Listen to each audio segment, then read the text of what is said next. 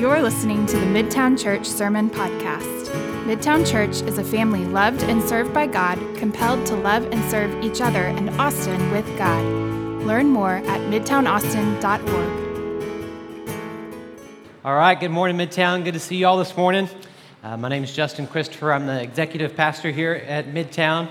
I want to welcome you, especially all you folks. It looks like I see some new faces, so if you're visiting with us, particularly want to extend a welcome to you, and do hope that you do what Kristen said and fill out that connection card just so we can get back in touch with you. Would love to meet you after the service too. One more welcome that I'd like to extend is if you're here, maybe you're just kind of checking out church again for the first time, maybe exploring faith for the first time. We especially are glad that you're here and hope that you find Midtown to be a really safe place where you can ask questions, get to know people, and really explore your faith, kind of walk this journey as many of us have as well. We're going to continue in our book, studying the book of Daniel, and so we've been titled this series, Living Faithfully While Loving Well. And if you remember kind of the story of Daniel, is this period in the Bible called the captivity period. And so Judah, Israel has all been taken captive by this nation Babylon, and Daniel and some of his buddies are actually brought into the school to work for the king and under the king. And so we've been saying, like, one of the things that they were trying to do was apply what they read in Jeremiah. So Jeremiah was a prophet at the time, and one of the things that Jeremiah wrote was he said that you guys, when you get taken into captivity, it's going to be for 70 years, and during that time, you're supposed to seek the prosperity of the city, because if it prospers, you will prosper. And so Daniel is one of these guys in this book that's actually trying to walk this out, like, how do we be in a captive land with people who believe very differently than they do, people who act very differently than they do, yet how can you still be faithful to God and still love them and seek the prosperity of the people around you in the city? And so that's what we're walking through as we go through Daniel. We're seeing Daniel do this, and last week we saw Shadrach, Meshach, and Abednego do this. And so we're going to continue through that series. Today's message is a little bit different, though. It doesn't really hit on the idea of, like, how do we live in this faithful to God yet loving people well in a culture that is different from what we as Christians believe. Today we're actually going to focus the story on this guy, Nebuchadnezzar. So Nebuchadnezzar was the king, and you've heard him. He's been in every chapter that we've read so far, and this is the last that we're going to hear of him. And this is about a 43-year period of reign that he had. So this is decades of time are passing in these four chapters. And in this fourth chapter today, we're going to see something really remarkable happen to him. You can see that God is faithfully pursuing him.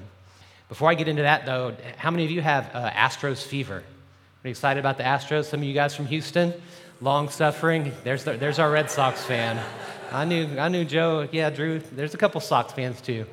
But can you imagine what it's like to be like the long-suffering? You got to have a little sympathy for them, right? Like 55 years of waiting, just hoping, and most of those like horrible years in horrible uniforms. I mean, just the worst possible situation. You know, they get to the NLCS twice and lose, and then they finally make it in 2005 to the World Series and get swept. And then they have 100 lost seasons back to back, the worst team. But then last year was it, right? It was finally the glory year. And you guys who are true Astros fans, you know what it's like to hope for decades and decades and decades, hope beyond hope. But isn't it sweet once it happens? It's very sweet, right? You got guys like Kane that just drive from Austin to Houston just to be part of the millions of people that had the party in the streets when they came back, right? Well, that's a little bit what we're going to say, but in a much more meaningful way when we look at the life of Nebuchadnezzar. Because there's this 43-year period of time where we see God continuing to pursue him, showing him signs, showing him himself multiple times over. And now in this 35th year of his reign, something dramatic is going to happen. And we're going to see a God that is so patiently pursuing a pagan, polytheist king. It's going to be wonderful. And so what I want us to do in particular is I hope to end a little bit early, because at the end I want us to spend an extended time of worship, because we're going to worship our God who patiently pursues each of us. He's done the same with us. So let me pray for us, and we'll look at Daniel 4. God, we do want to just worship today. We want you to set our hearts on you. Remind us today through what you did in the life of this king that you're so patient and you're so faithful to pursue us. We pray that each one of us could think back upon our testimonies, and each one who maybe is seeking and exploring their faith right now, that they too would evaluate their lives in the way that you're trying to get their attention. Thanks for being a God who tries to get our attention. In Jesus' name, amen. So like the other stories that we've read in Daniel so far, it's pretty long, so we're not going to read the whole thing, but I'm going to look at a few verses and then I'll summarize and kind of tell you what's been happening. And then at the end, what I want to do is I want to look back not just at chapter 4, but I want to look back at all of Daniel 1 through 4 and look at the whole way that God had been pursuing Nebuchadnezzar the whole time. This chapter 4 is also kind of written like a poem, so you're going to see there's some weird parts in it that I'll try to explain as well. So starting in chapter 4, verse 4, I, Nebuchadnezzar, was at the home in my palace, contented and prosperous. And I had a dream that made me very afraid. I was lying in bed. The images and visions that passed through my mind terrified me. So I commanded the wise men of Babylon to be brought before me to interpret the dream for me. So here he is at the height of his kingdom. This is estimated that it was about the 35th year of his reign. And he had done some extensive work like taking over other nations, but then he actually was really well known for developing these cities and building this huge infrastructure, even building one of the 7 wonders of the ancient world. And so he's at the height of his kingdom, contented and prosperous, yet God gives him this dream and stirs him up. And like we read in chapter 2, he first brings these wise men in that are supposed to interpret the dream, but they can't do it. And so then what actually happens is then he goes, oh yeah, Daniel, he's done this for me once before. This time I'm not even going to make Daniel tell me what the dream was. I'm going to tell him the dream, and let's trust him to give us the interpretation. So he calls Daniel in, and then Daniel gives him, he says, okay, here's my dream, Daniel. So here was what the dream was. He dreams that there's this enormous tree, this giant tree that's branches like cover the whole earth. And then all the animals and all the peoples are fed by this fruitful tree that is the largest tree in all the earth. But then he says a messenger pops into the scene, and this messenger says, we're going to chop this tree down, and we're going to cut it down all the way to a stump. We're going to put bronze and iron over it so it can't grow. And it's going to be like this for 7 years. And then he kind of, in the dream, he kind of personifies upon the stump, and it says now this person, instead of the stump, it says this person's going to be made to be drenched, to walk around like an animal, and to lose their mind for 7 years. Pretty terrifying dream, right? It's like, well, what would this mean? Daniel, tell me what it is. And so now Daniel gets to interpret it. We pick up in verse 19. Then Daniel, also called Belteshazzar, was greatly perplexed for a time, and his thoughts terrified him. See, Daniel knows what it means, and you get a real small glimpse at Daniel's love for this king. Like, this is going to be bad news for the king. And he's terrified, and he cares for him. So he says to the king, or the king said to him, do not let this dream or its meaning alarm you. Belteshazzar, or Daniel, answers, my lord, if only this dream applied to your enemies and its meaning to your adversaries. See, Daniel knew what the dream meant. He says to the king, King looks at him and says, I can tell you're disturbed by this too. Like, you don't want to tell me, but I'm giving you permission. Tell me what it says. And Daniel says, well, first of all, you are that tree, Nebuchadnezzar. Like, your kingdom is the best kingdom of all. You've been the greatest king of all time, and you're expanding all over the earth, and all of the nations are fed, and all the animals are fed through you. But then he says, also, Nebuchadnezzar, you're that stump. That God's going to come to you and humble you and chop you down, and you're the one that for 7 years is going to be drenched and wet. You're the one who's going to lose your mind, and you're the one who's going to act like an animal for 7 years. Pretty cheery news, right? Daniel, I love that he was bold enough to say what it meant, but kind enough. We've been talking about this as we've gone through the series. We won't emphasize it today, but both speaking grace and truth. He was truthful, yet kind, and he honored the king as he was telling him this news. And then we move on to verse 27, and here's what he says. Therefore, your majesty, be pleased to accept my advice. Renounce your sins by doing what's right, and your wickedness by being kind to the oppressed. It may be that your prosperity will continue. How bold, right? Daniel to stand before the king and say, here's the interpretation. Now, here's just my words. This isn't even interpretation. This is me telling you what I think you should do. Please accept my advice and repent. Because even if you were to repent, perhaps this wouldn't happen. God could not let this happen if you would turn right now, Nebuchadnezzar. So bold, yet so true. And God extends incredible patience to him, because you go on and read the very next verse, in verse 28. It says, all this happened to King Nebuchadnezzar 12 months later, as the king was walking on the roof of the royal palace of Babylon. He said, Is not this great Babylon I have built as a royal residence by my mighty power and for the glory of my majesty? Even as the words were on his lips, a voice came from heaven. This is what is decreed for you, King Nebuchadnezzar. Your royal authority has been taken from you. So talk about patience. God gives him this dream. Daniel gives the proper interpretation. Daniel's in his life and calls him to repent, and he still doesn't. And 12 months later, he still hasn't. He's still looking over his kingdom and thinking about how great he is and not giving honor to God. And what happens? Exactly what God said. And so it says at that moment, he lost his mind. He lost his mind, and for the next 7 years, he crawled around like an animal. It mentions that his hair grows out really long, his fingernails grow out really long, and he lives like an animal for 7 years, completely humbled by God. And we pick up the story at the end of that 7 years. At the end of that time, verse 34, I, Nebuchadnezzar, raised my eyes toward heaven, and my sanity was restored. Then I praised the Most High and honored and glorified him who lives forever. His dominion is an eternal dominion. His kingdom endures from generation to generation. All the peoples of the earth are regarded as nothing. He does as he pleases with his hand, as he pleases with the powers of heaven and the peoples of the earth. No one can hold back his hand or say to him, what have you done? See what happens? He finally gets it. He finally believes. I mean, look at his confession. His confession is saying, I'm not king. God is king. God's kingdom's the one that lasts. His confession is that man is nothing. I am nothing. All this pride when I was speaking and looking out upon my land and thinking that I was the one who did all this, I don't have that anymore. What is man that God is mindful of him?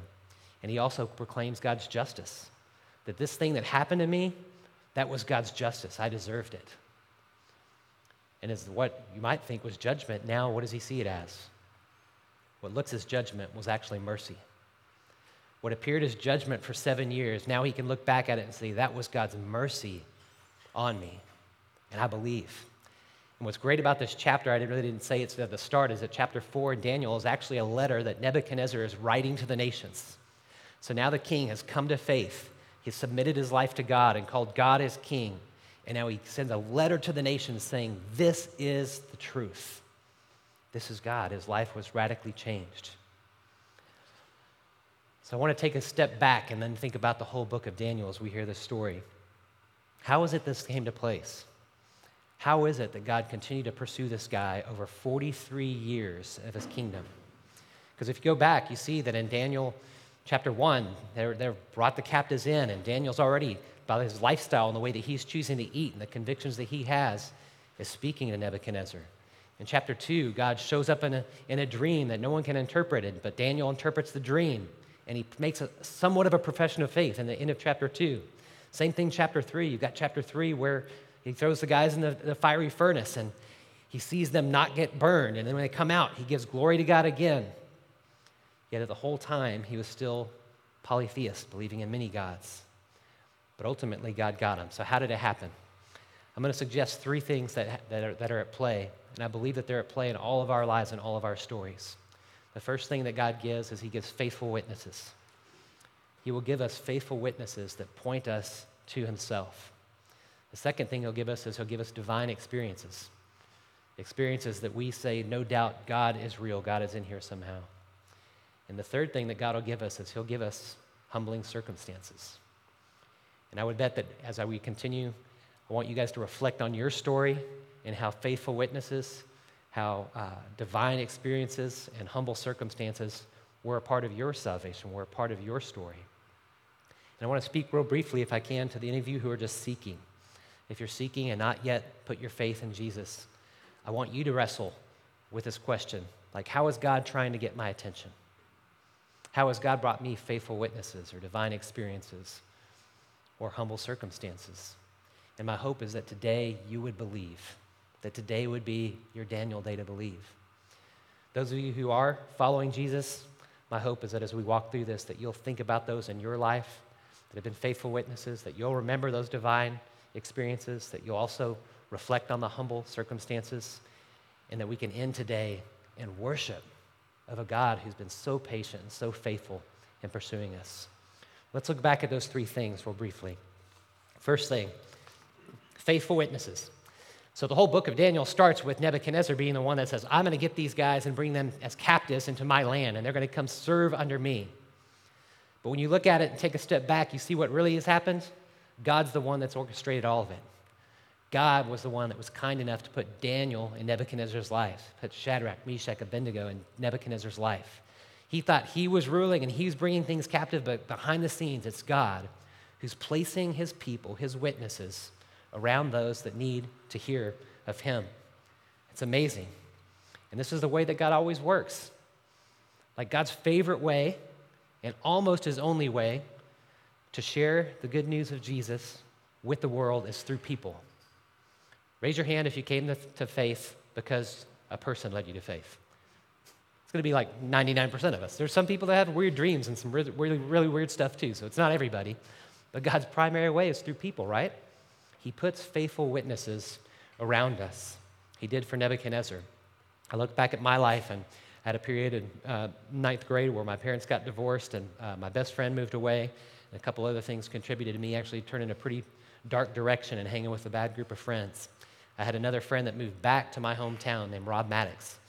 And while I was kind of getting caught up in this group that was heading a pretty bad direction, Rob Maddox popped back into my life after being gone for a couple years, and he was a faithful witness to me, always pointing me to God, telling me that God had better stuff for me, telling me I was making bad choices that weren't in my best interest, and telling me that God loved me. Later, I was in a Bible study with a guy from Crew High School that just happened to be at my high school and did a chapel service for the football team. And somehow I got talked into going to this Bible study and became friends with this man. And I got to witness his life and his marriage. And he was the one that led me to faith. Faithful witnesses that God puts in your life. Like, who would that be for you? Who has that been for you? Or who is it for you right now? God will put faithful witnesses in your life. I know that many of you guys, I know your stories, and I know there's students here that could point to a classmate, that would point to a dorm mate, that was the person who was a faithful witness in their life that led them to faith. I know some of you here would point to a neighbor, would point to someone that was a coworker that pointed you to faith because that was God's faithful witness that God arranged to put in your life at that time. And best of all, I know there's many of you who you would point to your faithful witness as being your parents, because that's the best testimony.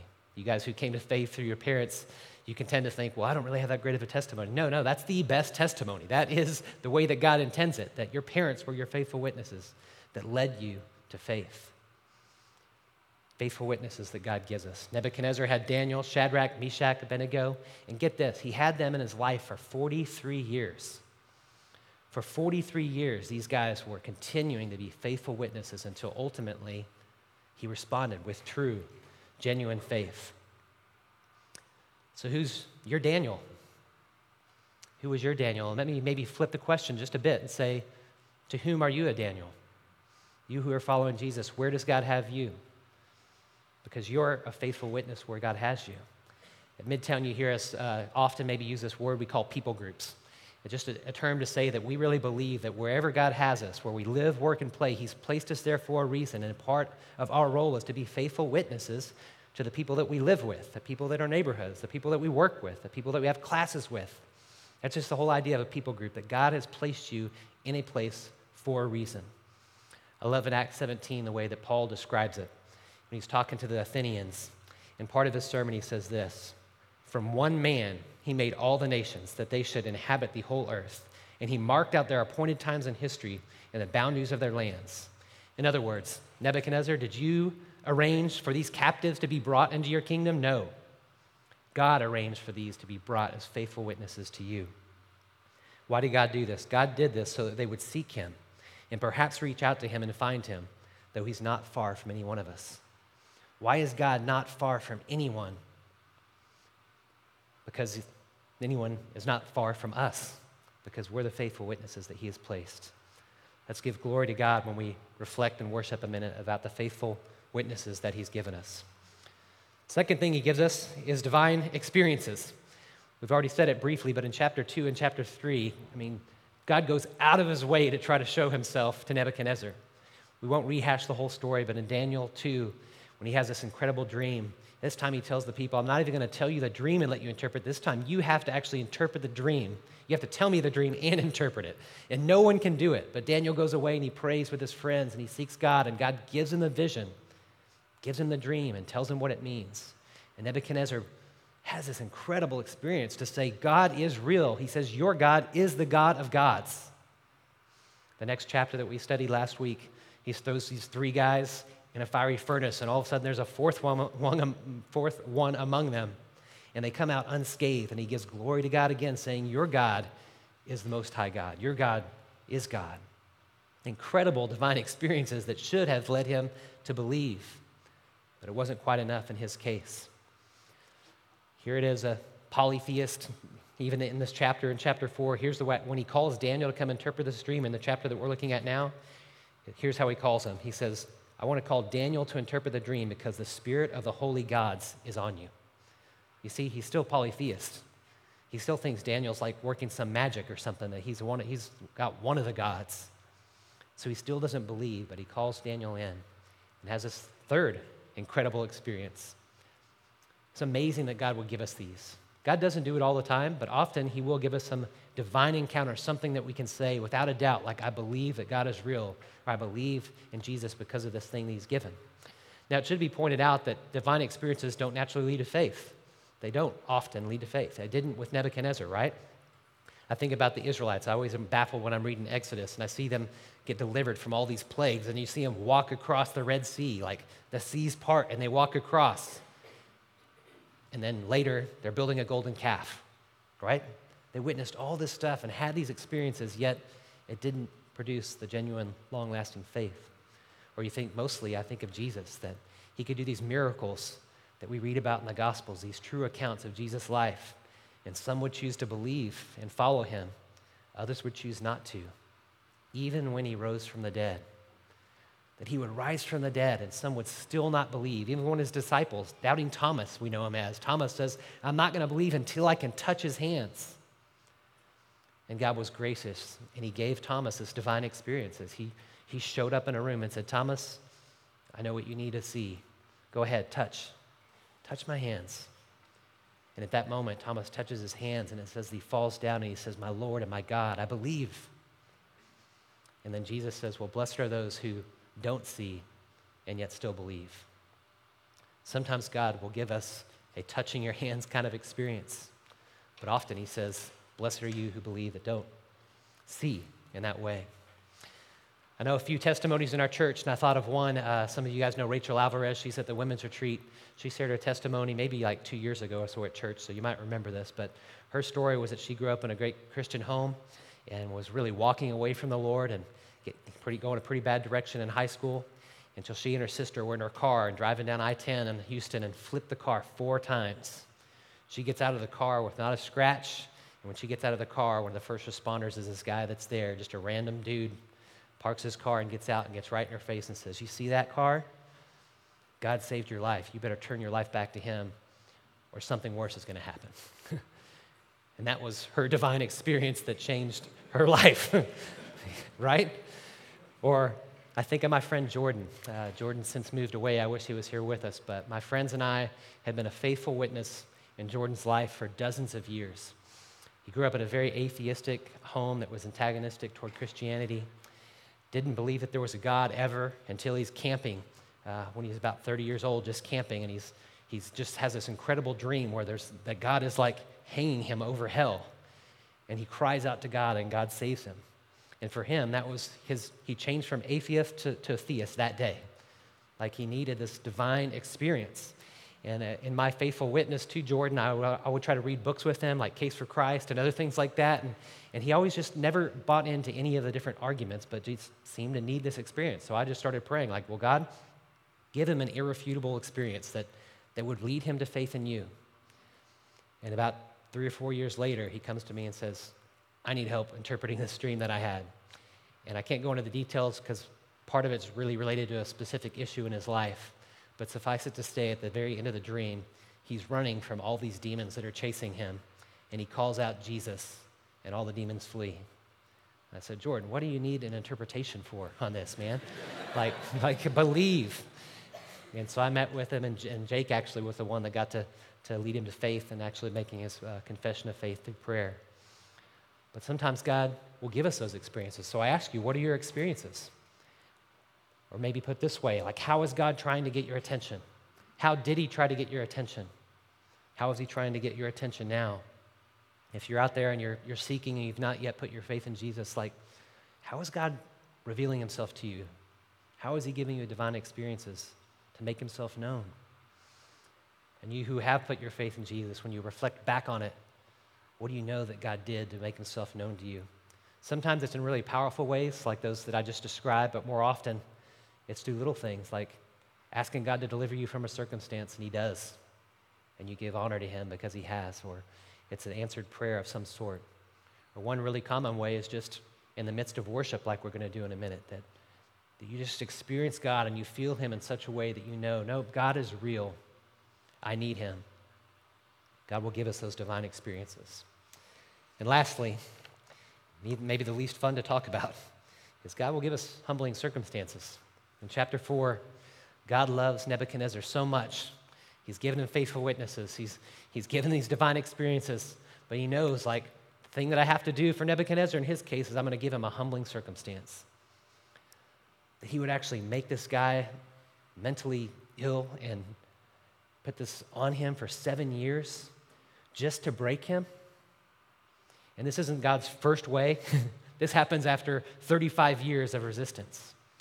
And like I said before, what looks like judgment, when you're on the other end of it and you've come to faith, you'll say, that was not judgment. That was God's mercy on me. That's how he interpreted it. God will give us example. I thought of a couple just broad categories of examples of humbling circumstances. This could be any, but these are among some that I've seen God use to grab people's attention. It can be illness or disease, sickness. It can be breakups or divorces. It can be failure or like the death of a dream, a hope. It can be a loss of a job or bankruptcy, debt. It can even be addiction and sin and actually reaping the consequences of sin in your life. God will use those things to humble us, and it'll feel like judgment, but ultimately it's God's mercy. Have you experienced that? Is it part of your story? I know it's part of two people that I spoke to this week. One is my dad. My dad came to faith in Christ 11 years ago after my brother and I and my mom praying for him for 18 years. My dad was an alcoholic, and 11 years ago, he finally got pulled over and got a DUI and got put in jail. And when he got put in jail, he described that as his humbling circumstance. It's fun for me to talk to him this week. I said, Dad, can I tell your story? And he said, yeah, I'd love for you to. And I said, tell me, what was the worst? And he just said, just the shame of being in this jumpsuit. He said, all I can remember is like having to lay on this concrete floor with other dudes in my cell and the brokenness of that. That was on a Saturday. He got out on a Sunday. My brother and I strongly encouraged him to go to a group called Celebrate Recovery, which was at a church that was right next to where he lived. To our surprise, he went, and he said that was actually the worst, to go there and that first day just be so broken and to tell your whole story. But that was the day that everything changed for him. He came to faith. He hasn't had a drink in 11 years. I got to give him his 10-year chip just a few months, or almost a year ago now. And he describes this humbling circumstance as what? As God's mercy, not judgment. That's what God had to do to get a hold of my dad. I'll let him tell you the details specifically, but Drew's a new brother that's been part of our church here the last couple weeks. I spoke with him this week because last week, after Jake taught on Daniel 3, Drew came up to Jake and said, I love the book of Daniel. I was actually saved because I was in a sermon when someone did a story on Nebuchadnezzar in Daniel chapter 4. I said, okay, great. I got to hear about this story. And he told me just the story about how God really humbled him, took away everything that he cared most about, until he walks into a church one day and hears a pastor teaching on this passage about how God will humble you to bring you to faith, and he put his faith in Christ and has been walking with him since. It's amazing. What appears as judgment is really mercy. So what about you? Can you point to a time where God used suffering or humble circumstances to lead you to genuine, deeper faith? Can you point to a time when God humbled you? I love the way that Hebrews talks about the way that God does this in a loving way. In Hebrews chapter 12, it says this: endure hardship as discipline. God is treating you as children. For what children are not disciplined by their father? If you're not disciplined, and everyone undergoes discipline, then you're not legitimate, not true sons and daughters at all. Moreover, we've all had human fathers who disciplined us, and we respected them for it. How much more should we submit to the Father of our spirits and live? They disciplined us for a little while, as they thought best, but God disciplines us for our good, in order that we may share in his holiness. No discipline seems pleasant at the time, understatement, but painful. Later on, however, it produces a harvest of righteousness and peace for those who've been trained by it. This is how far God will go to love us. This is how far our God will go after 43 years of pursuing a pagan, polytheistic, conqueror, ruler of the world. And I'm here to tell you that God loves you the same. He's pursued you the same. He's going to continue to pursue you the same. You might ask, well, how do I know? How do I know? Well, you know because he's given you faithful witnesses, divine experiences, and humble circumstances. But what he's done more than that is he's given you his very son. You can't argue with that. That's the most proof that you can ever have that God loves you, that God passionately pursues you, that his son would die on the cross for your sins, for my sins. Jesus said it the most clear way that I know how to say it in John chapter 3 when he's speaking with this religious leader. He says, "For God so loved the world that he gave his one and only Son, that whoever believes in him shall not perish but have eternal life. For God did not send his Son into the world to condemn the world, but to save the world through him. Whoever believes," that's all we have to do is believe, "whoever believes in him is not condemned, but whoever does not believe stands condemned already because they've not believed in the name of God's one and only Son." How do you know that God loves you? How do you know that God's patiently pursuing you? You know because he sent his Son to die for you. And if we would just put our faith in him, we'd be received into his kingdom. We'd be brought back and reconciled to relationship with him. I want to take a moment and speak to you if you've not done that, if you've not put your faith in him, if you've not believed. I want to remind you that God loves you. God so loved the world that he gave his Son. And then I want to urge you to believe, even today. I'm going to say a few more words in a minute, but first I just want to pause and I want to pray a prayer. And if you've never put your faith in Jesus, you can pray this prayer with me, and you can put your faith in him today. Let's take a minute to pray that prayer. Father, I thank you for giving me faithful witnesses, divine experiences, and humble circumstances. Mostly, I thank you that you gave me Jesus to pay the penalty for my sins. Today, I call out to you as God. I tell you that I need you. And I put my faith in Jesus to forgive me. In his name I pray. Amen. If you prayed that prayer for the first time, I'd love to talk with you afterward, and I'd love for you to indicate on your card or something like that, just so that we can get back in community with you and get you with some other people who can help you continue to grow in your faith. Now let me speak to those of you who are looking at this from the backwards perspective, in the sense that you can look back and see how God has done all of this. Let's let this be cause for worship. As we worship here in a moment, let's remember the faithful witnesses, the divine experiences, the humble circumstances, and mostly, let's remember Jesus, the ultimate proof that God loves us and is patiently pursuing us. We'll do so by taking communion. And as we take communion, remember what Christ has done for us. We practice open communion, so anyone can come to the front or back and take any time during these next couple songs. I'd urge you to look back at your story and to worship God this morning. One last thing, we sing this song called Reckless Love. We're going to sing that in worship today. There's that part, that's where it says that he leaves the 99. I'm sure most of you know what that reference is, but perhaps you don't. It's from Luke 15 when Jesus is telling parables about how God will leave, that he's got 100 sheep and one goes wandering off. He'll leave the 99 and faithfully, patiently pursue the one that's gone astray. And he tells these 3 consecutive stories about that being what our God is like, that he goes after us like that he'll leave the 99 to go chase down the one. But what's unique in each story ends with rejoicing. He says, even the angels rejoice when one person turns their life to God. And so that's the kind of rejoicing that the angels are doing for anyone who put their faith in Christ today. That's the kind of rejoicing that happened on the day that we put our faith in Christ. And it's the kind of rejoicing that I'd implore us to do as we worship here together with the rest of our time. Let's worship. I'll pray. God, you're so faithful at pursuing us. Remind us again today of your great love for us. You're so patient with King Nebuchadnezzar, waiting 43 years, continuing to show yourself to him until he ultimately believes. We know you've done the same with us, and pray that we'd reflect on that today and give you the due worship as the one God who loves us. In Jesus' name, amen. Thank you for listening to the Midtown Church Sermon Podcast. We hope this ministry has blessed you. If you would like to support this ministry, you can donate at midtownaustin.org.